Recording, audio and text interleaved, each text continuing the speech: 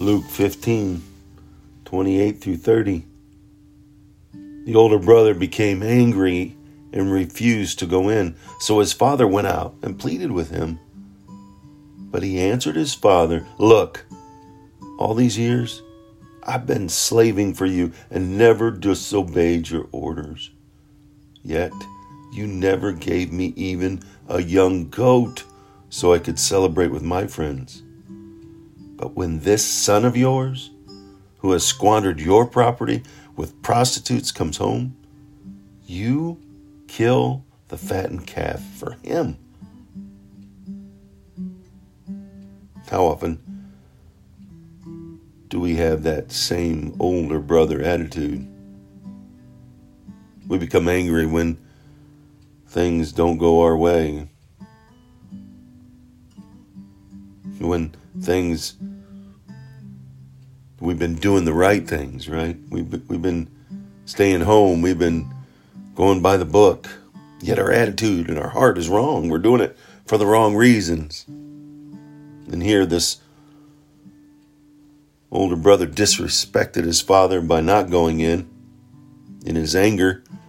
And he made his father come out. And his father did. His father walked towards him and pleaded with him to come in, to rejoice, because your brother. And the older brother disassociates himself with the family. He says, "This son of yours," he's not a brother of mine, he's yours.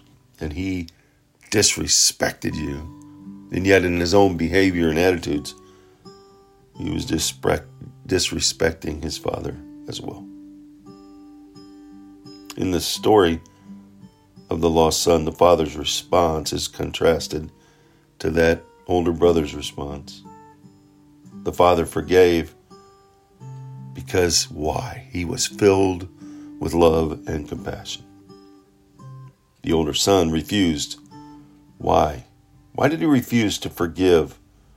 It was because he was bitter about the injustice of it all. His resentment rendered him just as lost to the father's love as his younger brother had been. Let's remember to not let anything keep us from forgiving others. If you are refusing to forgive someone, you're missing a wonderful opportunity to experience the joy and to share it with others. Make your joy grow. Forgive somebody who has hurt you and allow God's love to infiltrate not only your heart, but also the heart of the one you've chosen to forgive. He did that for us. Let's do it for others. Remember, Jesus loves you, and so do I.